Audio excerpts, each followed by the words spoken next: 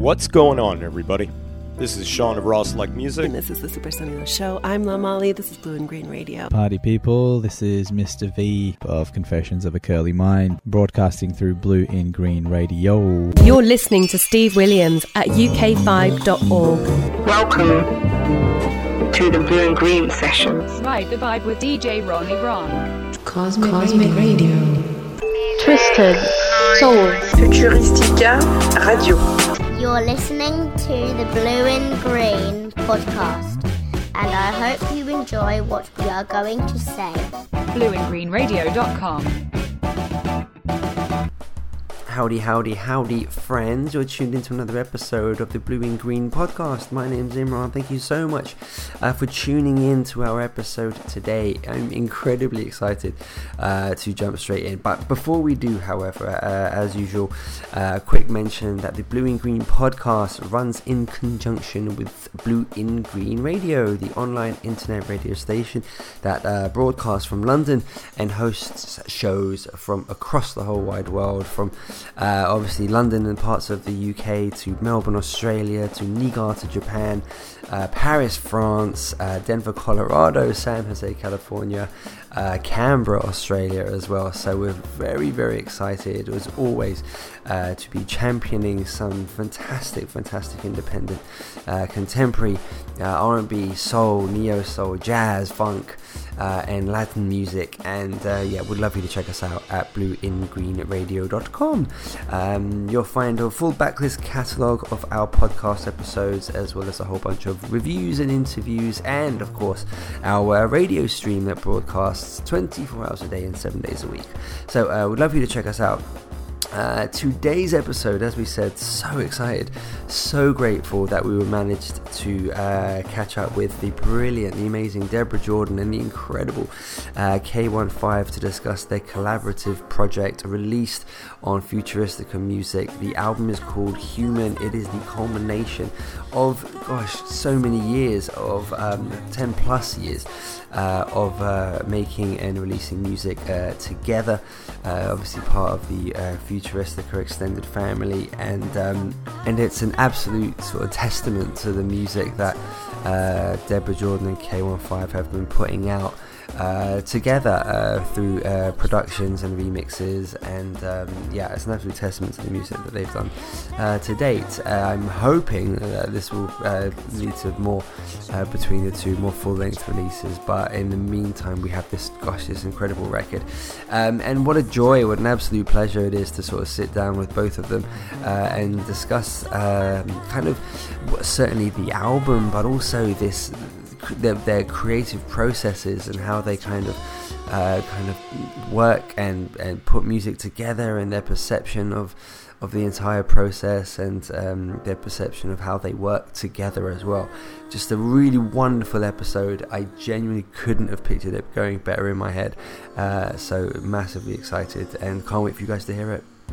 Before we jump in, our regular listeners will know we feature 2 songs per episode. Our guests, in this case Deborah Jordan and K15, will pick our closing number for the episode, but I have the luxury of picking the opening number, and this is a song we discussed very near the end of the episode, but I would have to, from the album, it's a 12-track masterpiece. However, I do have one clear standout, and it's Yearning, and if this is the first time you're hearing it, then I'm envious of you, and it is my absolute pleasure to introduce this awesome tune. So without further ado, friends, Deborah Jordan and K15.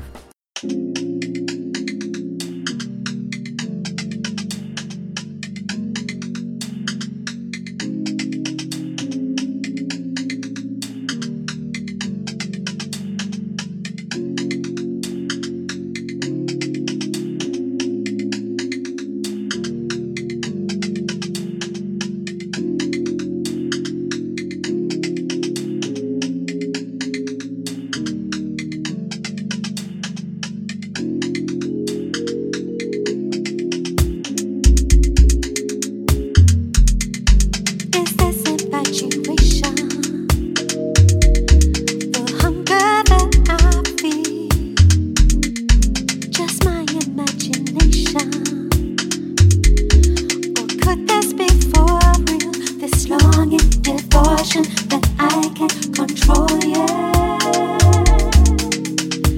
Now I'm yearning for you. Got me lovesick like I've never been before. Feeling so deep, so deep. That I need what you can't keep. You can't keep. Oh, feeling so deep. Love that I need what you can't keep. So deep, feeling so deep. Oh, love that I need what you can't keep. Feeling so deep, feeling so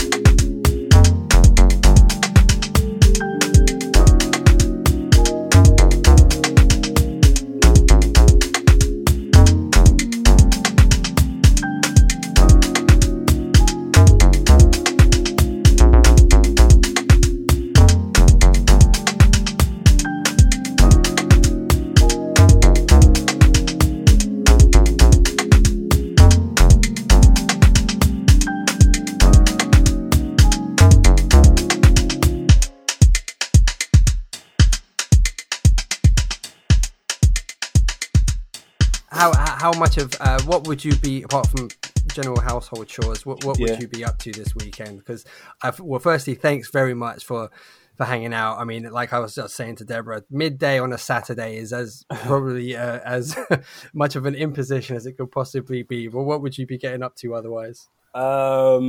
Maybe food shop or some housework, or I don't know, man. I don't think I do much. Like probably those things at home. Maybe listening to music more time. But yeah, that's it generally, man. Or literally that's it. Saturday tends to be at home, sort things out at home, and then if I've got like some running around to do, post office, whatever, that kind of gets done in the first half of the day. But yeah, nothing too crazy on a Saturday, man. When do you make music?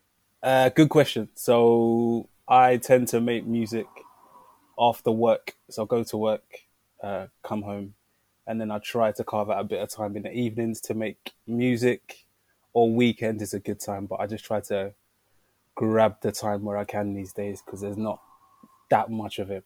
But yeah, it's just something that is it's always been something that I kind of do. So people play FIFA or whatever, or watch football, but I just kind of make music and buy records, I guess. Do you have like a particular sort of settings? Are you like a night owl when you're kind of creating, or can you just, there's free time so you'll just grab it and just play around with stuff? I think it's changed. I used to be for the evenings a lot and stay up to insane hours, but now I think it's more just about space. If it feels like everywhere's quiet and I've got a bit of space, like mental headspace and physical space, then yeah, it's that. Sometimes it's just grab it while you can and do what you can. But it's literally whatever's available sometimes, man. How about you, Deborah? Do you have particular settings for when you create music, or is it just whenever it strikes, you just jump on it? It's much the same as Kay, really. It's that thing of having to grab the time when you find it. I would love to say I carve out my evenings, but I'm usually teaching evenings. So by the time I've done day job during the day, taught in the evening, I'm a mess by nighttime. So it tends to have to wait until weekends or, little breaks, gaps that I can make in work schedule. So I tend to have flurries where I kind of carve out a week for myself where I can just focus on music, which is always just a relief, because you suddenly feel like, I can be me. I can just not have to worry about work and schedules. I can sit here for as long as I like, stressing about whether I've come up with a decent lyric or a good melody, and be able to just let it flow rather than feeling like, quick, get it done. It's got to be done by tomorrow. Yeah. It's tough though with life as it is. You said about making time to make music. I mean, can it flow like that? Do you have that time where you're like, right, I've got the whole evening and I'm going to sit there and I'm going to do it, but it's just not happening? Yeah, loads of those. Right. I know those evenings very well. Yeah. It's such a weird thing, because you go into the space, the room that you've created to give yourself that creative outlet with the best of intention. Yeah. And you might be really, really up for it. And, I'm going to do something today. And you sit there and you're just like, yeah, no, it's definitely not happening. We're just going to sit here and we're just going to listen to this track over and over again, thinking how brilliant the track is and how awful I am for not being able to come up with anything decent to sing over it. Oh dear. It's torturous sometimes, It's a pressure, because there's also that thing of appreciating who you work with, and so therefore feeling a pressure on yourself to have to live up to that standard and whatever expectations you or they may have of what you're capable of doing. So there's an intricate dance going on every time you sit down to create something. For yourself, Kieran? Yeah, sometimes you go to make stuff and you're not really making anything. Or I tend to make stuff and I just don't like anything. Like, I don't like what I've made. It just sounds not good. And then it's just like, I'll go through like periods of like just doubting myself. Like, okay, maybe whatever you were doing is done now. Like, you've just emptied the well. And you kind of like feel similar to what you were saying there, but like a pressure on yourself to like make stuff, or make stuff that's what you feel is good. And that spiral can continue for a while. And it's weird because people can look at you and think, oh, you're doing stuff, you're fine. But for me, it all tends to be like a really huge internal thing where you've just kind of lumped pressure on yourself and you're kind of giving yourself a hard time. But it's during those times I just have to kind of remind myself that actually, like, the end product or the end doesn't mean anything. It's not important. It doesn't matter if I make something that comes out. It doesn't matter if I make something that it's for everybody else. I just kind of make it for myself, and taking that pressure off, releasing that valve helps me a lot. So I can just kind of play keyboard for a little while or learn a song or just do something else that is just as satisfying to me. Absolutely. It's just about making sure that it's enjoyable for the most part, and realizing like it's not the end of the world. You know, things come and go. You'll make stuff one day you won't. It's fine. And just keep chipping away. And then 6 months down the line, whatever I was working on that day, I might listen back to, and I might go, oh, I can do this or add that and whatever, and it turns into something else. So the immediacy, I think, because you carve out time, you're like, right, I've got an hour, 2 hours. It has to be everything in this 2 hours. But I don't think things always work like that. So it's just like accepting, okay, I'm going to do what I can. And it's like most things, I think, in life, it's that consistency and chipping away that will eventually lead to something, hopefully anyway. Right. I mean, I'm 90% sure, 93% sure that this is a Moses Boyd quote, but I think he had said that he forces himself a set period of time every day to sit down and create something with the hopes that even if it seems like it isn't happening, there's the hope that some tiny thing will emerge from it. And he looks at it as a discipline. And I would have completely understood the notion of, if it isn't happening, you just can't force it. But he has the opposite approach of no, sit down, don't leave until, not until something happens, but I guess within his allocated time. And it's like just to treat it as a discipline and find something. And if it doesn't work, it doesn't work. But if it does, then something you probably wouldn't have created in that moment otherwise. Yeah, no, that idea of discipline and sitting down, I think during lockdown, and I was trying to get better at playing keyboard, that was my approach. It was like discipline. Every day I had a strict regimen of things that I had to go through, and I would just wake up and I would do it because I had the time to do it. And I think there is something in that, in just just being in the chair every day, irrespective of what happens, I think can be really helpful as well. But sometimes that just doesn't work for me. I've come home from work and I'm just like, nah, I just want to do something else. You know what I mean? But yeah, discipline definitely makes a lot of sense. And then other things come from that. But you have to be there. You have to show up each day for something to happen, at least to start. How was that period of lockdown for you, Kieran? Was it, I guess what you said, sometimes it was able to flow naturally, but did you find yourself sort of stifled creatively, or was it sort of a godsend in terms of the time that was afforded to you as a result? Yeah, no, it wasn't, for me personally, it wasn't that bad. I'm at home most time in it. Like, I can be comfortable at home. So being able to make music in a solitary way, and having done it for years and years and years, means that if I get extended periods of time to be at home, that's fine for me. I can kind of do it. So like I said, I had a bit of time. The job that I was working, my job just came to a complete end. So I wasn't even working for most of the first few months. So I was like, cool, you're not working, but you've got to try and use the time anyway. So it was just a mixture of like applying for jobs in the afternoon, but in the morning it would get up and it'd be a few hours of just making music, practicing scales. And that time was really, really like a massive time of learning new stuff and making stuff as well. So a lot of the Human album kind of got fleshed out during that time. I think, I might be wrong, but I think a lot of it got fleshed out during that time as well. So yeah, I managed to just use the time as best as I could, really, without kind of worrying too much, I guess. And for yourself, Deborah, did you feel added pressure during that time, in that we have this time, we have to create now? It was weird for me because I was still working, because part of my daily life is regular work at the computer at home. So in some ways, things didn't change massively for me. The thing that changed was not being able to see my students face to face, and whether they were wanting to have lessons online, and the torture of trying to do Zoom lessons, which is just something I don't want to go back to. That was not fun.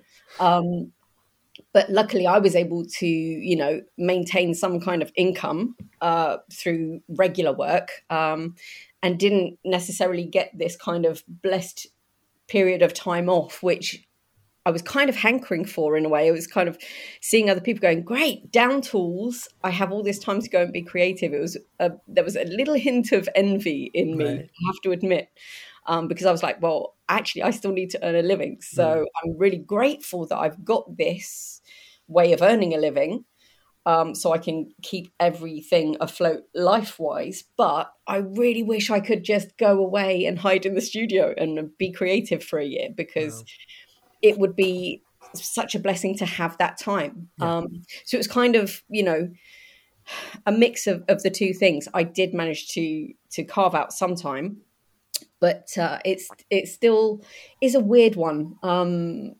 I'm glad that at least, you know, we're back to some kind of normality, and I've got all my students back in the studio, and they're all feeling the benefit of getting back to using their voices face to face, rather than having to, you know, interact with someone online, which just doesn't work when you're singing. It's a very strange thing for me. For some teachers it really works and they love doing online lessons, but I just love the energy of being in the room with the person and really hearing the voice live and direct, and feeling the energy of what they're singing and why they're singing it and how they're singing it, and being able to then, you know, respond to that. So yeah, it was a strange one for me, and I still kind of wish that I could just go and lock myself away for a year and just be creative constantly. That would be a blessing. But at the same time, it would be that thing where I would be going into the room and being non-constructive, because as well as needing the discipline of being able to go into a room and sit there and try and work through that torture of, is it coming or is it not? There are days where it's just not going to happen, and it can get frustrating if it's not happening on a regular basis. Right. So it can be a blessing and a curse having all of that time at your disposal, and then feeling like it's non-constructive time. Yeah. I did have conversations with people during that period, sort of music makers like yourself, who did. I think the majority of them were able to kind of capitalize on that time kind of afforded to them. But you did have these conversations with people that just, I think the pressure of everything outside, the unknown factor of when life would resume, not being able to experience day-to-day things or new things, they felt completely stifled in terms of just not able to create, and there wasn't something that was flowing for them. So it was sort of, they were always a bit disgruntled that it became wasted time for them as well. So it's kind of an interesting period to kind of assess creatives during, you know, some people thrived, as you guys say, and then some people just totally stuck through it all. Well, I think we're still really struggling with it, because I don't think things are back to normal. As much as gigs are happening and what have you, we've still got major issues looming with regards Brexit and touring and politics, and, you know, whether venues can afford to stay open because they can't afford their energy bill.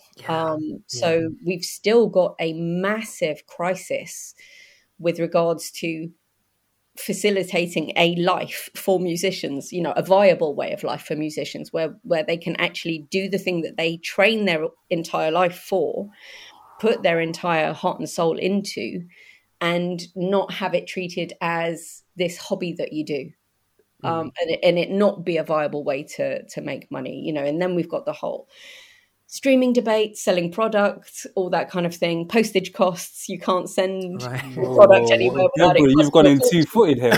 What's going on? What is going on? We won't go down that dark road. No, we can. You can talk about it. It's fine. Yeah. Well, it's difficult to adjust. I mean, you're both independent artists, so these are very real issues and concerns, right? Yeah.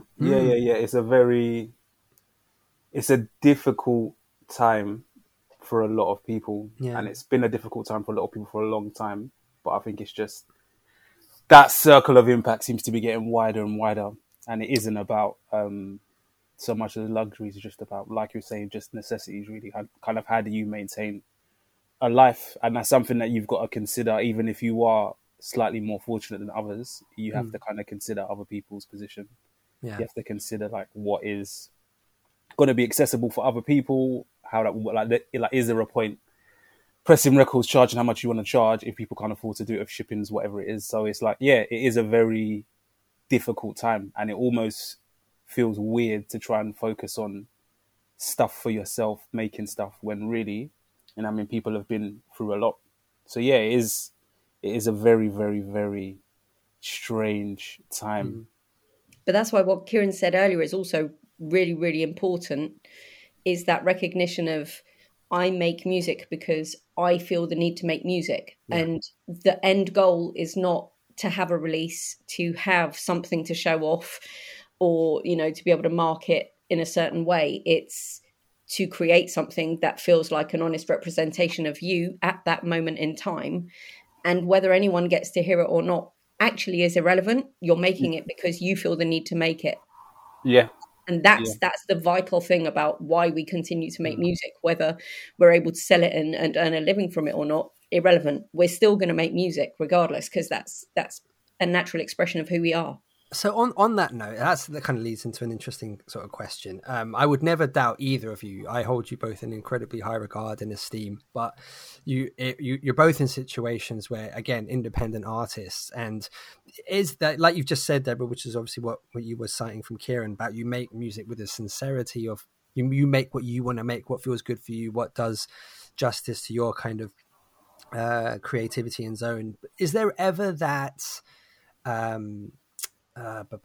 temptation, for example, to make something for someone else, if you know what I mean, to almost compromise on maybe your, not integrity, that's a bit harsh, but to make, if you're offered to make a song with someone that you kind of like, well, that's not really who I would like to, but there's a whole new market there, then I could probably do fairly well if I compromise what I would normally do. That's a long-winded, verbose way of asking a question. Does that question make sense at all?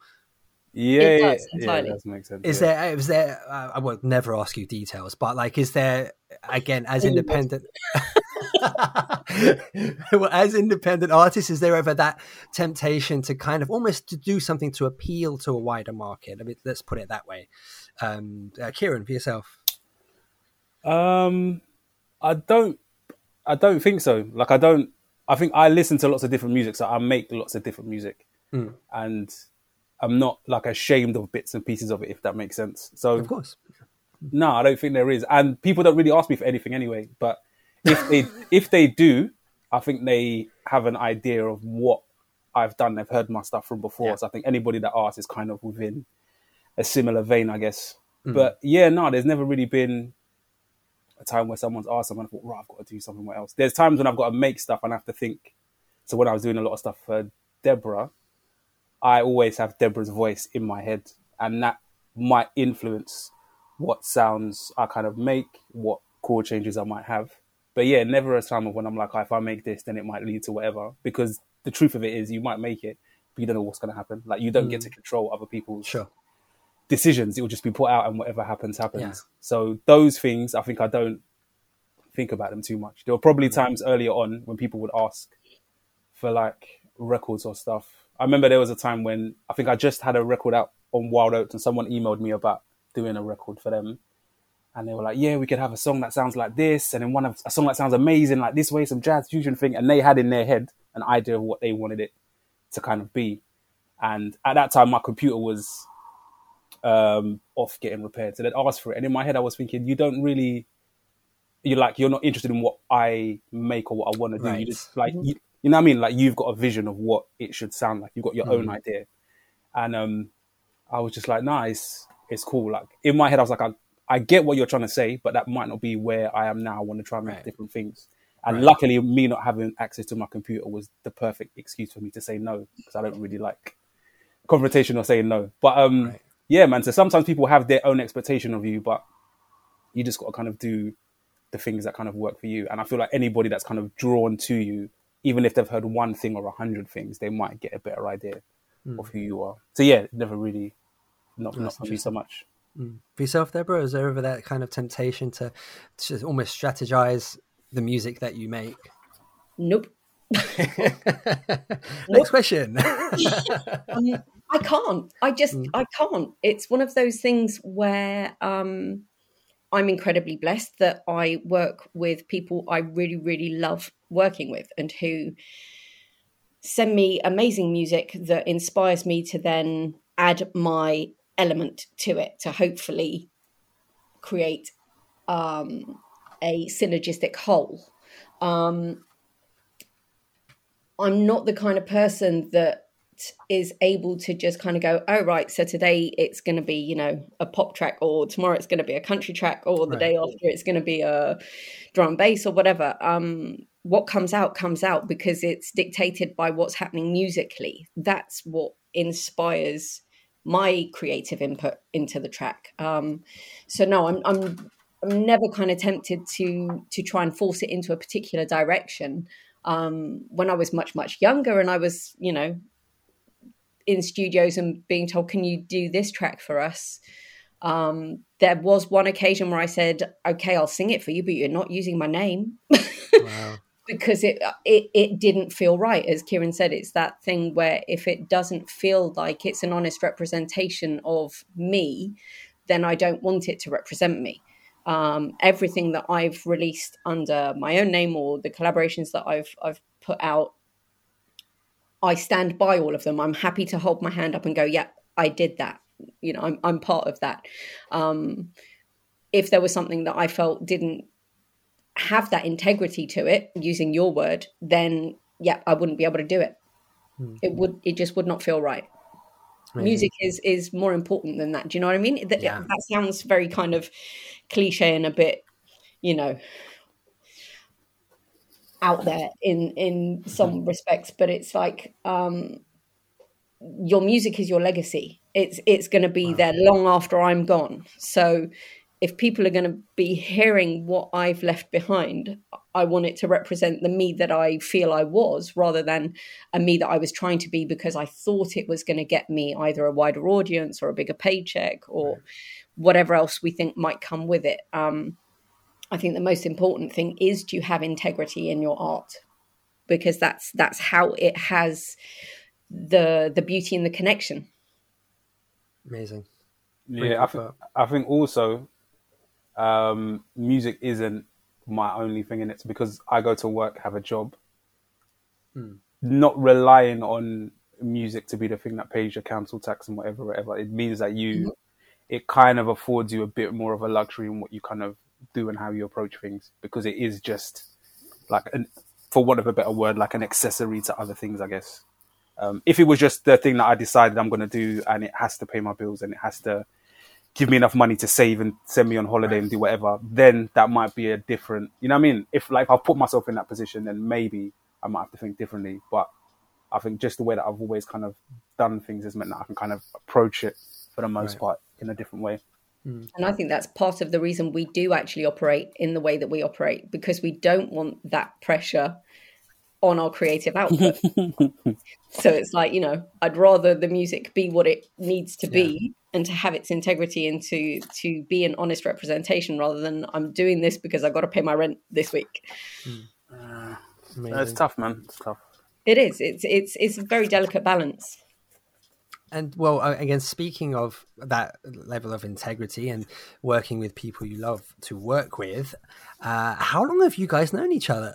Because I've traced, there's so many songs you guys have made together. Now, you very well may stump me, but I've traced back your first released track to Observe on Deborah's What You See album in 2011. Is there anything you're initially aware of that precedes that? This is why we need Simon the encyclopedia. Yeah, no. I definitely met Deborah and Simon way before that. Oh, so did you guys actually make music and release stuff together before that? Because I couldn't find anything of the two of you having released stuff together. That's the first thing that I found. And there's remixes, obviously. There's Love from the Sun. There's Amina. There's like 4 tracks for See in the Dark as well, which is amazing. So there's stuff that precedes Observe It. Well, that shows my... I don't think in terms of recorded stuff. Okay. But I've known Deborah and Simon for like a long time. They were like the first people that kind of reached out, who were like established music people, and I already was aware of them, their records and stuff. So yeah, I've known them for a long time. Yeah. How did you guys meet? I think it was probably a kind of MySpace moment. Yeah. I think that was probably the original connection. And I'm having like amazing flashbacks of Kieran coming round to our house in Walthamstow for our first like face-to-face meet. Wow. And that was more in reference to a project with another singer that Kieran had been working on that we absolutely loved.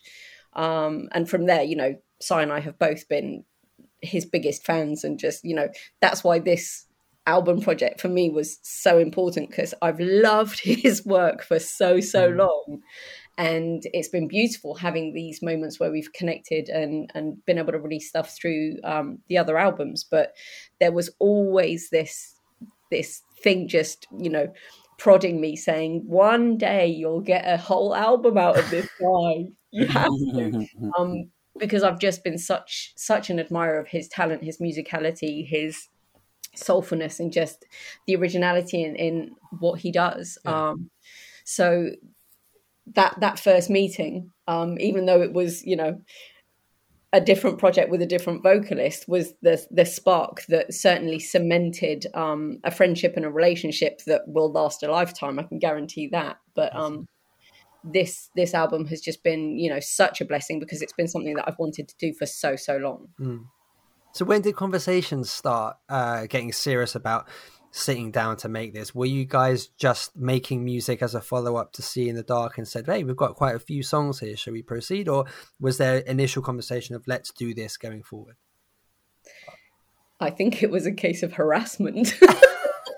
I think it was a case of, no, Kay had sent me some tracks over a period of time, and of course I loved every single one. And eventually I was kind of like, okay, See in the Dark's done.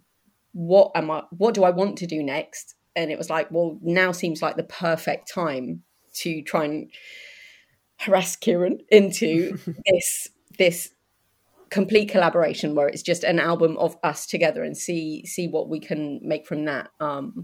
So I think it was in some ways a very natural, organic evolution into, okay, so it's becoming an album. But at the same time, I was definitely very focused on wanting to make that dream a reality. And so the fact that all these beats were coming through, finally, it was like, great, now it seems like it's the universe is conspiring to allow this to happen. How was it for you, Kieran? No, stages. It was just sending stuff through. So even songs like Control, I think, were done probably before See in the Dark, and it was just kind of there. And I thought it would end up on something that I was doing, but we ended up having more and more songs, and it was just naturally like, we've got this amount, and there's this amount left. We should try and do something. So I think it slowly worked its way into it, and then Simon obviously heard it and was like, no. So this is going to be an album. So he kind of had decided, I think, and we had to kind of like just follow his lead. Never the executive producer. Yeah. And then it just kind of worked, but it made like total sense to kind of do an album, and working on an album with Deborah is like, that's the stuff of dreams. Like I said to them when I met them, like, I know of their music before I'd even met them. I'd known of Deborah Jordan before I ever met Deborah Jordan. So to see her in the flesh was one thing, to get to do remixes another, but a whole album in the 21st century, you don't get that as much, where someone just does a whole album with someone, like all in. So it was really like a massive blessing to be part of that, and just a massive learning curve as well. So yeah, no, it was really special. And even on my phone, I've got like the earlier demos of a lot of the songs that she sent. And amazing. As much as I love the finished thing, those earlier demos are the ones that I don't think I'll ever delete. I'll play those more than the actual finished mastered stuff, just because everything is just, it was like the early version of music, the earliest takes of the vocals, and it's just like, this is, you know what I mean? Like, that is where it goes from idea into something, and then the rest of it is all just kind of like polishing and stuff. But yeah, no, it's been a massive massive blessing to do, and something that I'm proud of. I mean, to be able to do it, and to do it with someone who is the caliber of Deborah Jordan, who Absolutely. is out doing other things with other people. You know what I mean? So like, that's something I thought I'd never be capable of doing. You know what I mean? Or I even have the skill set to kind of navigate. So yeah, to get it done with Deborah is like been a massive Amazing. thing. That's super cool. How would you kind of describe that process that for the two of you? Like, is there discussion beforehand, or does Kieran sort of start the process with like productions or thoughts, ideas, and send it over for say Deborah to write on, or does it go the other way around? How does it tend to work? I might be wrong, but let me know. But I think I have some of the music, I send it with a title, and then Deborah reads, she sees the name of whatever the music is, and then it tends to work from that. I think that's what happens. Is that right, or did I get it wrong? No, you're right. I mean, yeah, Kieran sends through his magic, and then I just fall in love with it, basically. Some of them didn't have titles, which was almost off-putting in a way, because it was like, oh, the title seems to help spark an idea. I don't know whether it's just a kind of subliminal connection to whatever Kieran was thinking, which is why he called it that. But somehow it seemed to just allow me to connect into whatever was going on at the time for him, and then be able to add my input to it. But sometimes not having the title is like, oh, okay, I've got to come up with that, have I? But what's this one about? I don't know. Let me find it. This is good to know. This is good to know. Good to know. But it was also cool because it was kind of like, okay, so maybe you don't know what this one's about yet either. So we're finding this one out together. And it was, I mean, it's always just such a blessing to hear anything from Kieran, because it's always just a masterpiece. Absolutely. And for me, there's always that trepidation of, am I going to be able to do something amazing on this? Because I don't want to let him down. Especially because I hold him in such high esteem and such high caliber that it's like, okay, I've got to meet his standard and his level. So I don't want to let him down and disappoint him and do something dreadful over this masterpiece he sent me. So whenever I send something back to Kieran, that's the moment where it gets scary. because I know that he's also very discerning. So if there is something that he's not feeling, or he thinks I can do better, he will tell me. And that's great, because sometimes people don't want to tell you because they don't want to upset you or offend you, or, you know, whatever reason. But the beautiful thing is we are able to communicate openly and honestly. And so Kieran would give me feedback on certain things. Sometimes it's like, great, I love it. And those are the days where you're really happy. Sometimes you get some notes. What about this? What about that? How about we change that section? Or how do you feel about this section? And that's where it then, you know, really becomes that collaboration and that evolution into something that is the sum of the parts, rather than just, you know, a kind of more individualistic experience. That was going to be my next question. Like, do you each feel you would have the freedom to comment on each other's parts, or would you just say, well, I wouldn't have done that, but that's what, you know, said person has done, so I'll respect it? Or is it a case of, well, I think this song needs to be longer, I think we need more drums, or Kieran might say, you've made this a song about this, and I always thought it could be a song about this, you know? So it seems like you do both freely kind of you know, contribute. Is it difficult to make that initial, like, I love this, but what do you think about this? You know, is it difficult to kind of have that dialogue, or is it something that you just work with complete freedom and trust with each other, and it's not a hurdle to have to address that with someone? Yeah, it's not difficult. It might feel awkward, but I don't. If she sends it on Monday, then I'll probably, like, my initial reaction might be whatever, but I'm like, let's sit with it. And once I've listened to it for a while, and if whatever I'm thinking or whatever ideas I have are still the same, then I know there's like some truth in it. It isn't just like a first reaction. And that makes it a bit more easy to kind of say, actually, this is cool, but if we do this, this, and this, and this, then it might be something else. But initial reactions are kind of, they're not always the thing that I kind of Right. cling to, if that makes sense. But there was always like really honest in sending things back in case things need changing, and I hope I kind of do the same as well to try and get the best for the music that we're working on, really. There is a, yeah. Go ahead. Absolutely. I mean, there is always that little, as Kieran called it, awkwardness, because you don't want to tread on anyone's toes or upset them and what have you. And you know, music is a very heartfelt creation. So, you know, whatever we've made, a lot of love, time and energy has gone into it, and we're hoping that it's well received. It doesn't necessarily mean that what you've done is perfect and therefore should stay that way. And to get the best out of that thing that you're both trying to collaborate and create together, you have to be able to be honest with each other and say, well, actually, you know, I think you need to change the backing vocal arrangement at the end of the song because it's too much or it's not working for me. Or, you know, I in my book, please can you tell me where the one is on the track, because I have no idea what time I'm singing in, that kind of thing.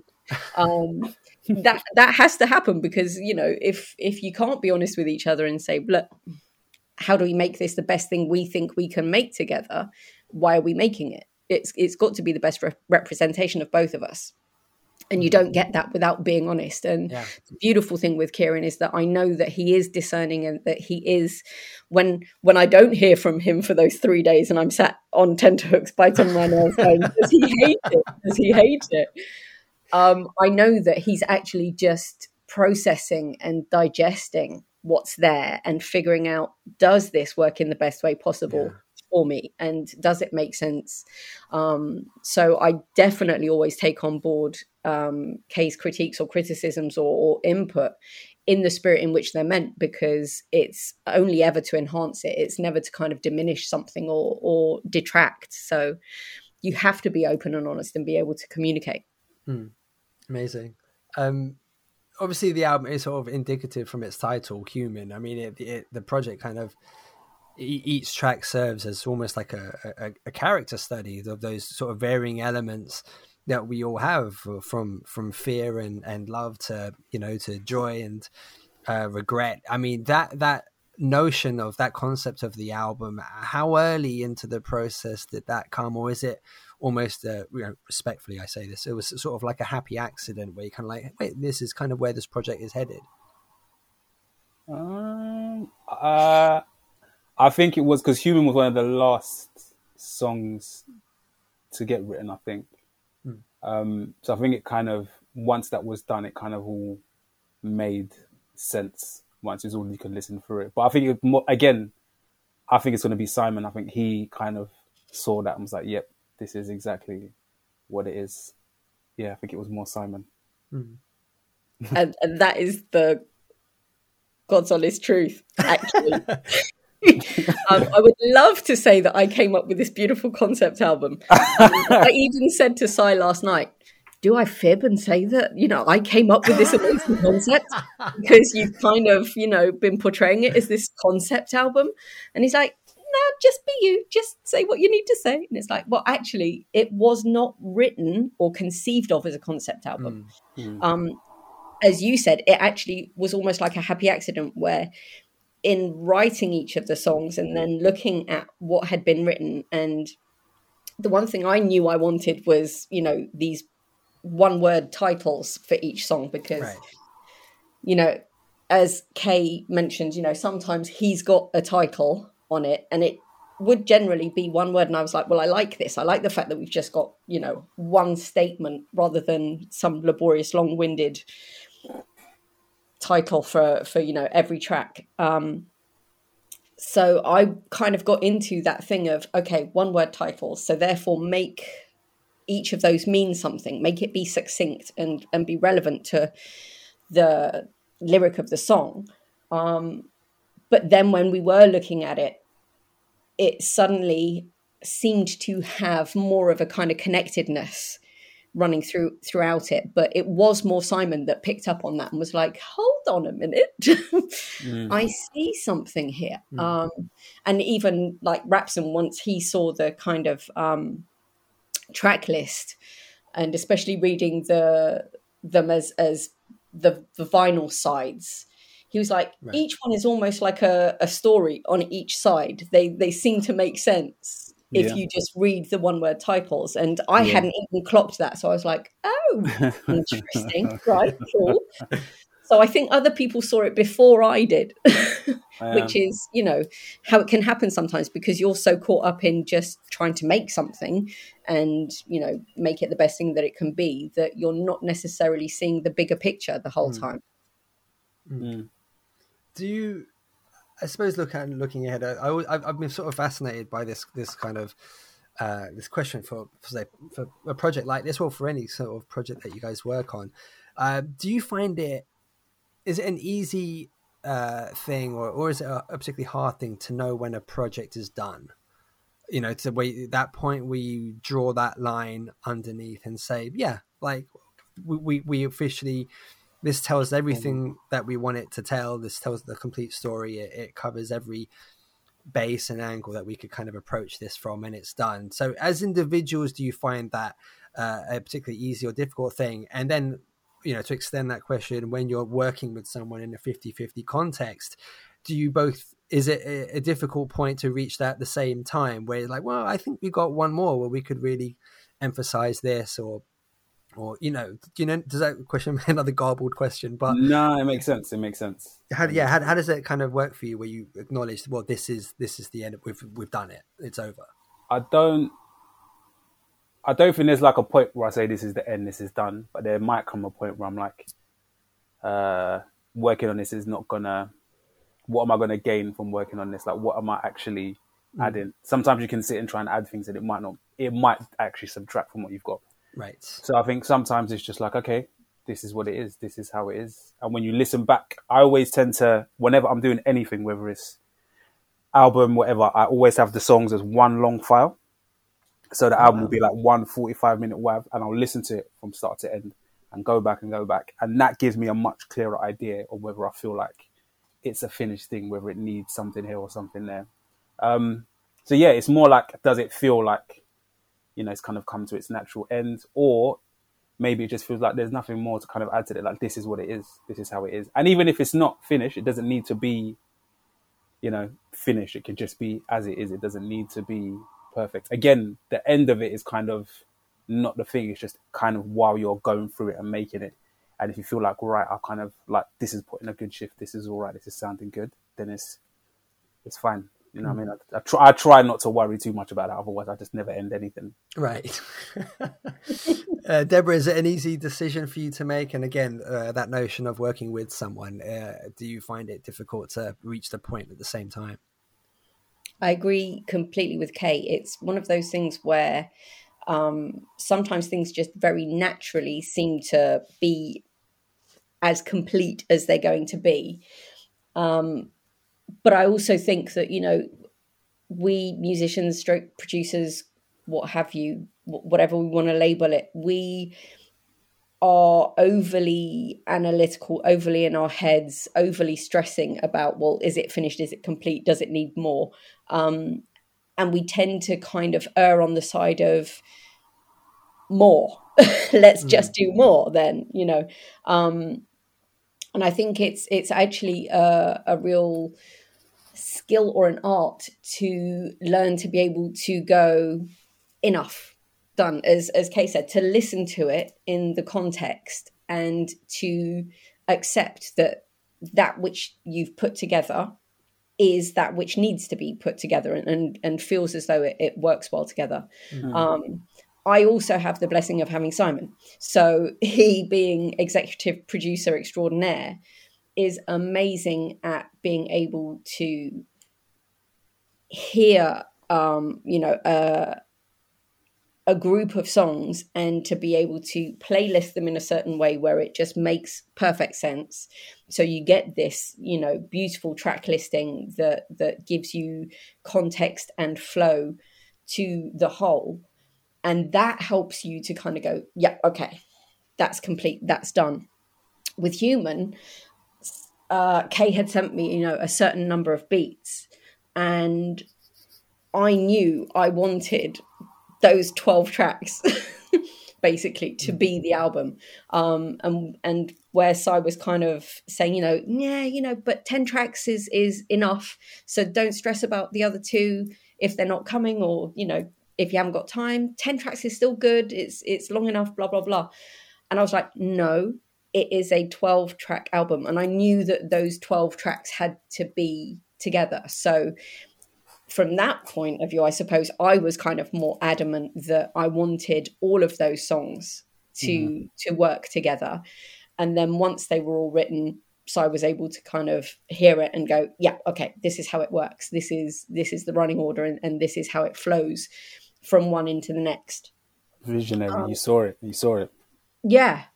I don't know why. It was a real kind of sticking point for me, if you like, because obviously I loved everything you sent me, but it just felt like they all needed to sit together, and that was the whole. Yeah. And you sent me a couple of tracks, I think, afterwards, and one was definitely kind of like, this is for a different project, but if you want to vocal it, blah blah blah. But knowing that you'd sent me at different stages, these tracks, somehow just knowing that all 12 of those fit and were meant to be the whole made sense to me. It was just kind of obvious and clear. So I was glad that there was no kind of deadline or immediate rush to get it finished and to make sure it was out by a certain time and needing to cut it short or anything like that. And that everybody was happy to stick with it and let it be what it needed to be. Because I certainly wouldn't want to take anything off of that album. It feels like, to me, as though that is the album we needed to make. That's incredible. Yeah, awesome.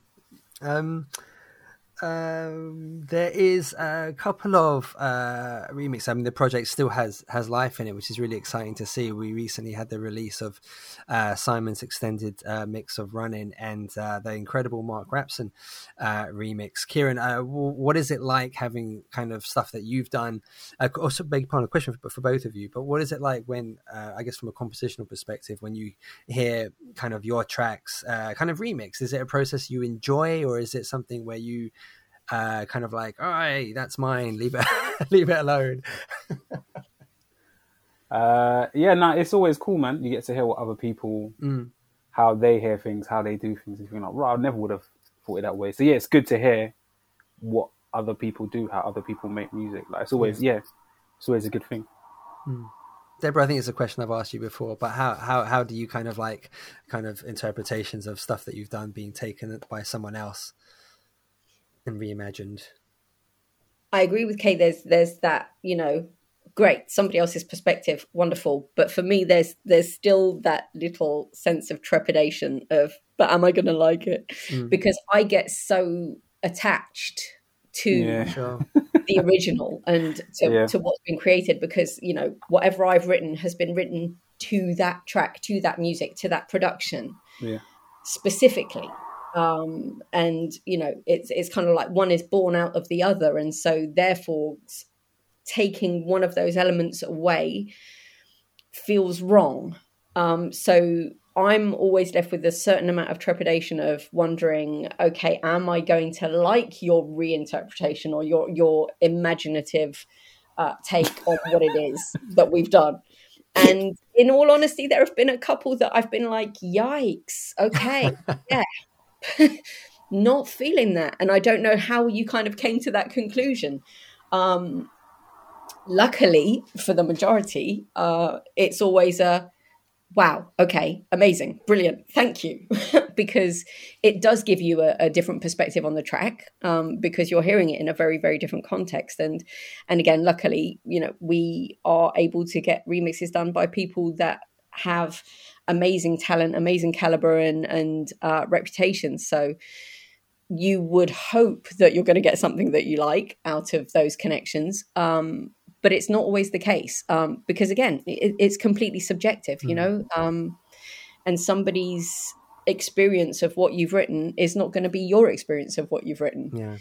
So it always a little moment of nerves. I do remember you being particularly scathing about my yodeling remix of Senses, but that's okay. I moved on. I loved it. How dare you suggest anything other than that? Hasn't been released yet. That's okay. We're working on it. It's going to have its own standalone release. Okay, you've reassured me.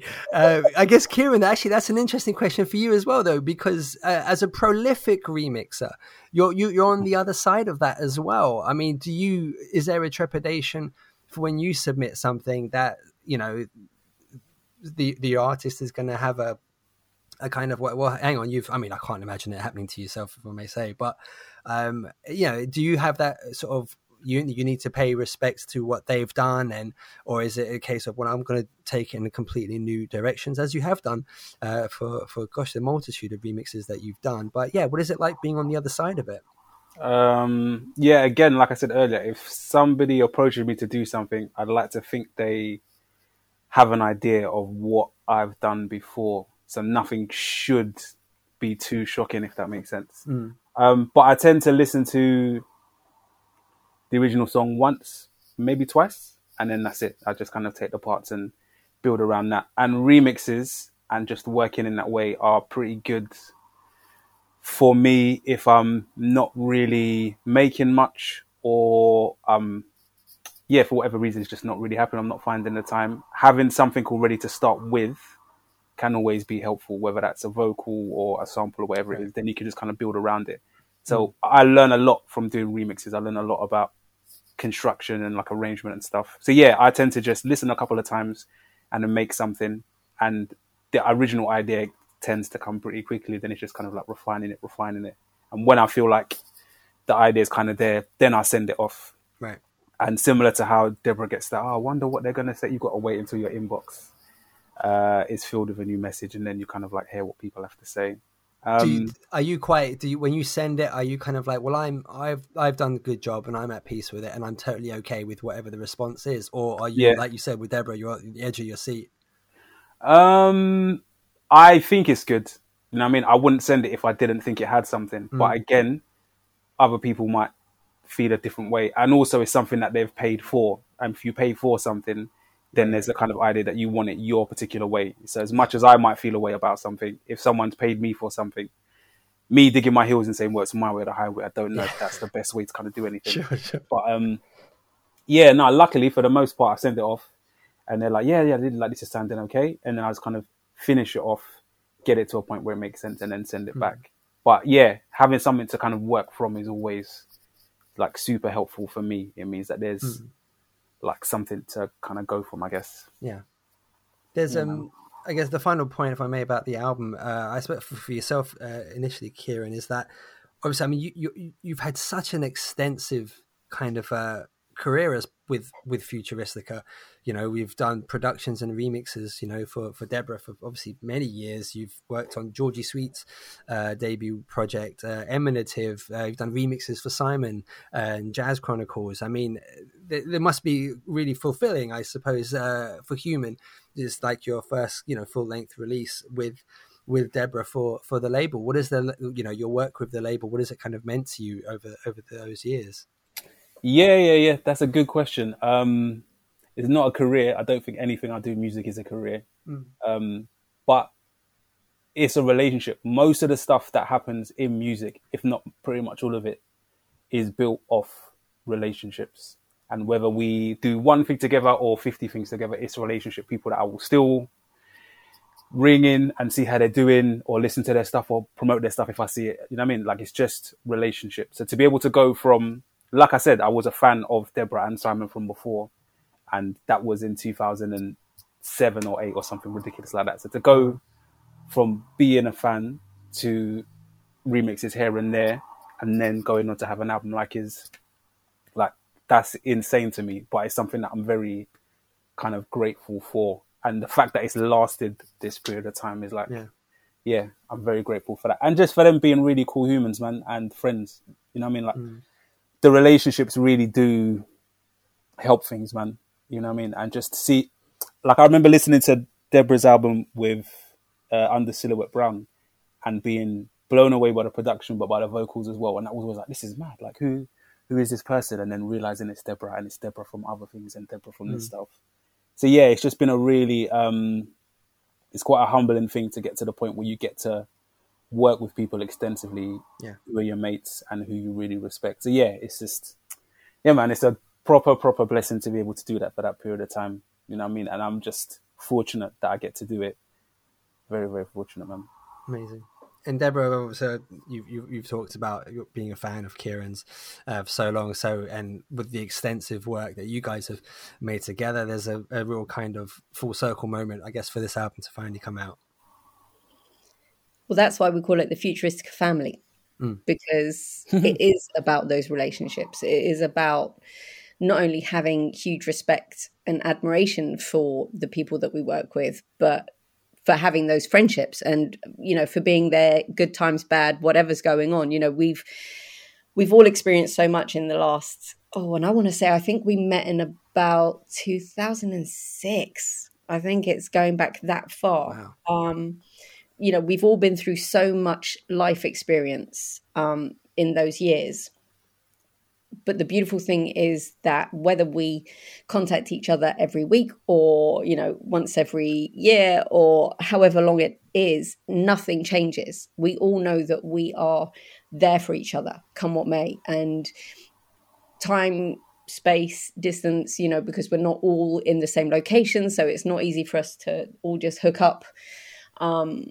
It doesn't make a difference because we know that we are connected by something stronger, more beautiful, and by not only that respect and admiration, but a love for each other. So I think everything that we make musically intrinsically holds that within it as well. So then it's got that bit of magic to it, or at least, you know, I like to think because I'm very connected to it, and it means so much to me. But relationship is the foundation of everything, and the music enables us to then share that with others, and then it creates a relationship with the listener. And the beautiful thing is then receiving messages from people saying, your album got me through the worst time of my life, or it helped me celebrate the best time of my life, because then it just, it spirals out, you know, it creates a network, a web where even though we may never have met, we are all interconnected and, you know,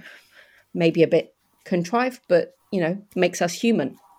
That's the whole point, right? We are all living a very human experience, and we all go through these difficulties and these trials that help us to hopefully empathize with each other more and have more compassion and love for each other. So Futuristic Family, that's what it's about. Wonderful. It's perfectly put. I have one final question I wanted to ask you both about. It's a Kieran quote. It's taken from your website. I'm just going to read it if I may. It says, "I could talk about how music acts as a vehicle for me to process my experiences, how it provides stability through turbulence, but the truth is I'm just a fan of music, nothing more, nothing less." And I love that. That's really stuck with me. I read that a lot earlier this year, and it's really stuck with me. I think it's a really fantastic way to separate artist from the music, and, you know, putting the sort of the focus on the music part of it. And that's obviously important. I think that that's sort of indicative of so many things that you've discussed, that you both discussed on the show today, about just the integrity with and faith in what you put out. It's very indicative of that. And I just wanted to your thoughts on when you put that together, Kieran, because it's a brilliantly put piece. Yeah. Okay. Thank you. Oh my God. Is that okay? That was a compliment. I'm terrible at taking compliments from real, so I just say he doesn't get how profound he is or how beautiful he is, and so he doesn't take compliments easily. It came off like he was like, "Okay, nerd." No. Apologies. Like, never that. No, it's weird. I'm joking. Yeah, man. Yeah, I think.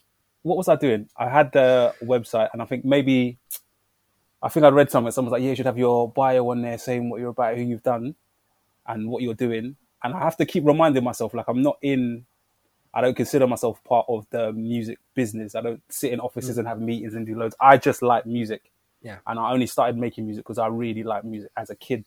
Liked music as a kid, bought records as a kid, trying to learn to play songs. Like, I just loved music, and luckily somehow I managed to find a way to make music and manage to meet people who make music, who care enough about what I make to try and help put it out. So like a lot of the music that I put out is really, from the titles to the artwork, is stuff that generally, if someone asks me about it, I can tell them what I was thinking at the time, how the titles came about, what it meant to me.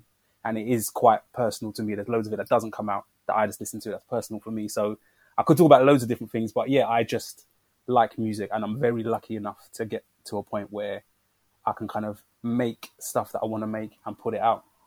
And I think that's it. Like, it doesn't need to be any more crazier than that. You don't need to know what I did on my 10th birthday, or, you know, like all of that stuff doesn't really, it doesn't matter. But I genuinely love music for real. You know what I mean? And I think that's just, that for me is like an honest way to say something. I'm not a big, I'm not very front facing in that way. I don't really take or post pictures of myself and whatever. You know what I mean? Like, I care about music, and so I try to make sure that the music is the thing that I put at the forefront. It doesn't really, like, whatever you want to learn about me, you can come and ask me or listen to the music, whatever. But I don't need to say this is Kieran, and you know what I mean? Absolutely, so, yeah. Absolutely. I think I wrote it much better than I said it, but yeah. It's beautiful, huh? It is brilliant. And I imagine, Deborah, I think it's very much a sentiment, if I may, to put words in your mouth, but it's a sentiment sort of echoed by yourself, I imagine. Absolutely. He could not have put it any better. We do this because it is what we are.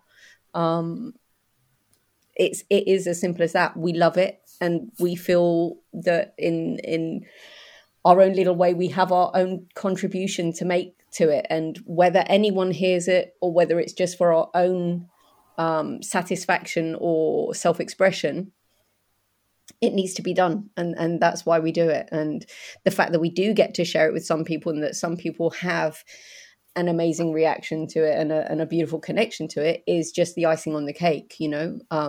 Obviously there are going to be people out there that hate it. Fine, you have to take that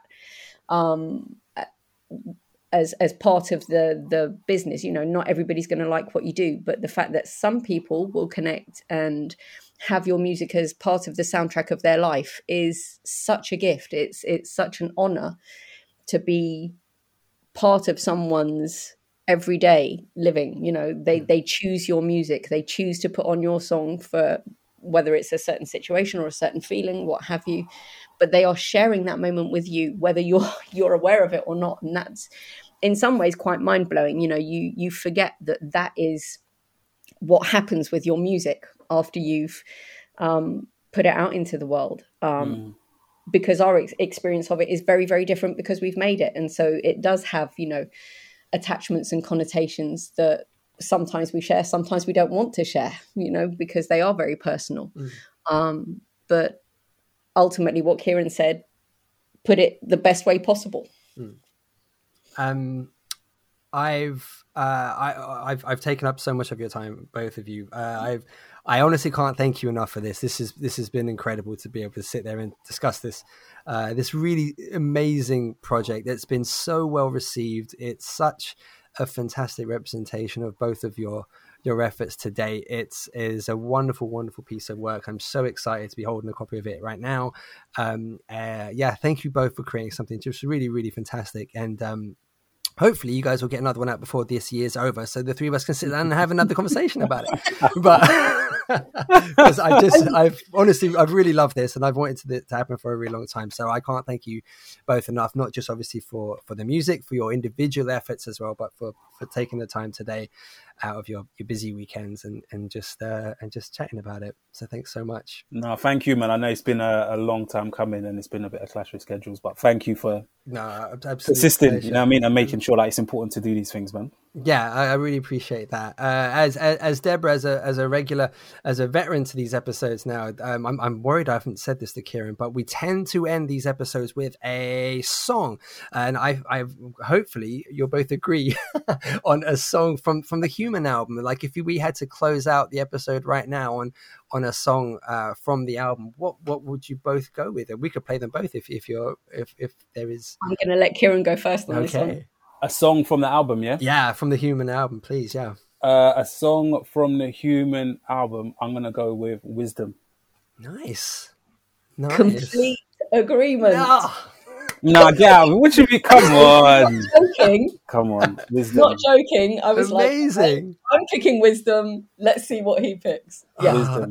Wisdom's mad. I sent that song to Deborah, and then I think Simon sent me a video of some vocals that Deborah had put down just on the chorus, and he sent me the video, and I think I watched that video on the way to work, so for like a good 45 minutes.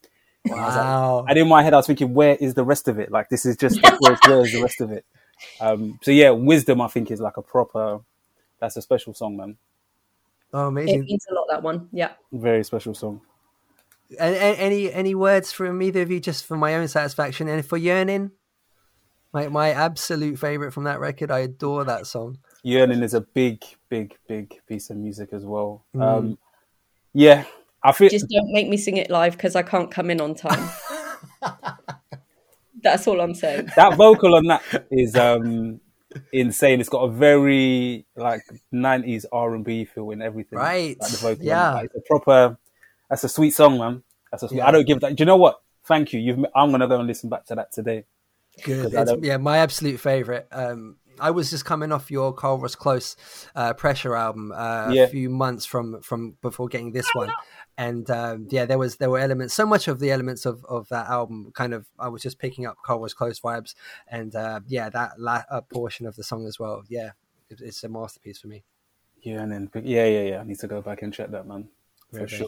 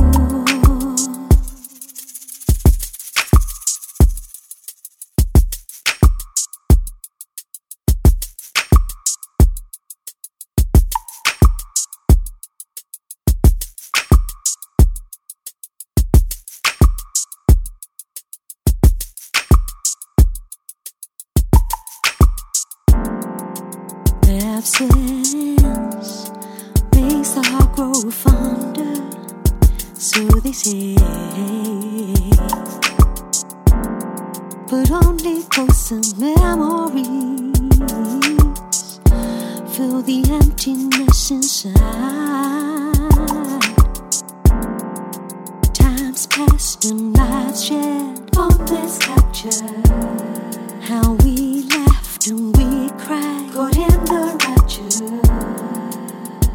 I feel your footprints on my soul. Without you, I am so much less than whole. What if nothing can compare to that? What if all there is all we had? Without you, how do I go on? When there is so much more to learn, you cannot turn to. 'Cause since you've been missing, all All I spend is my time dreaming.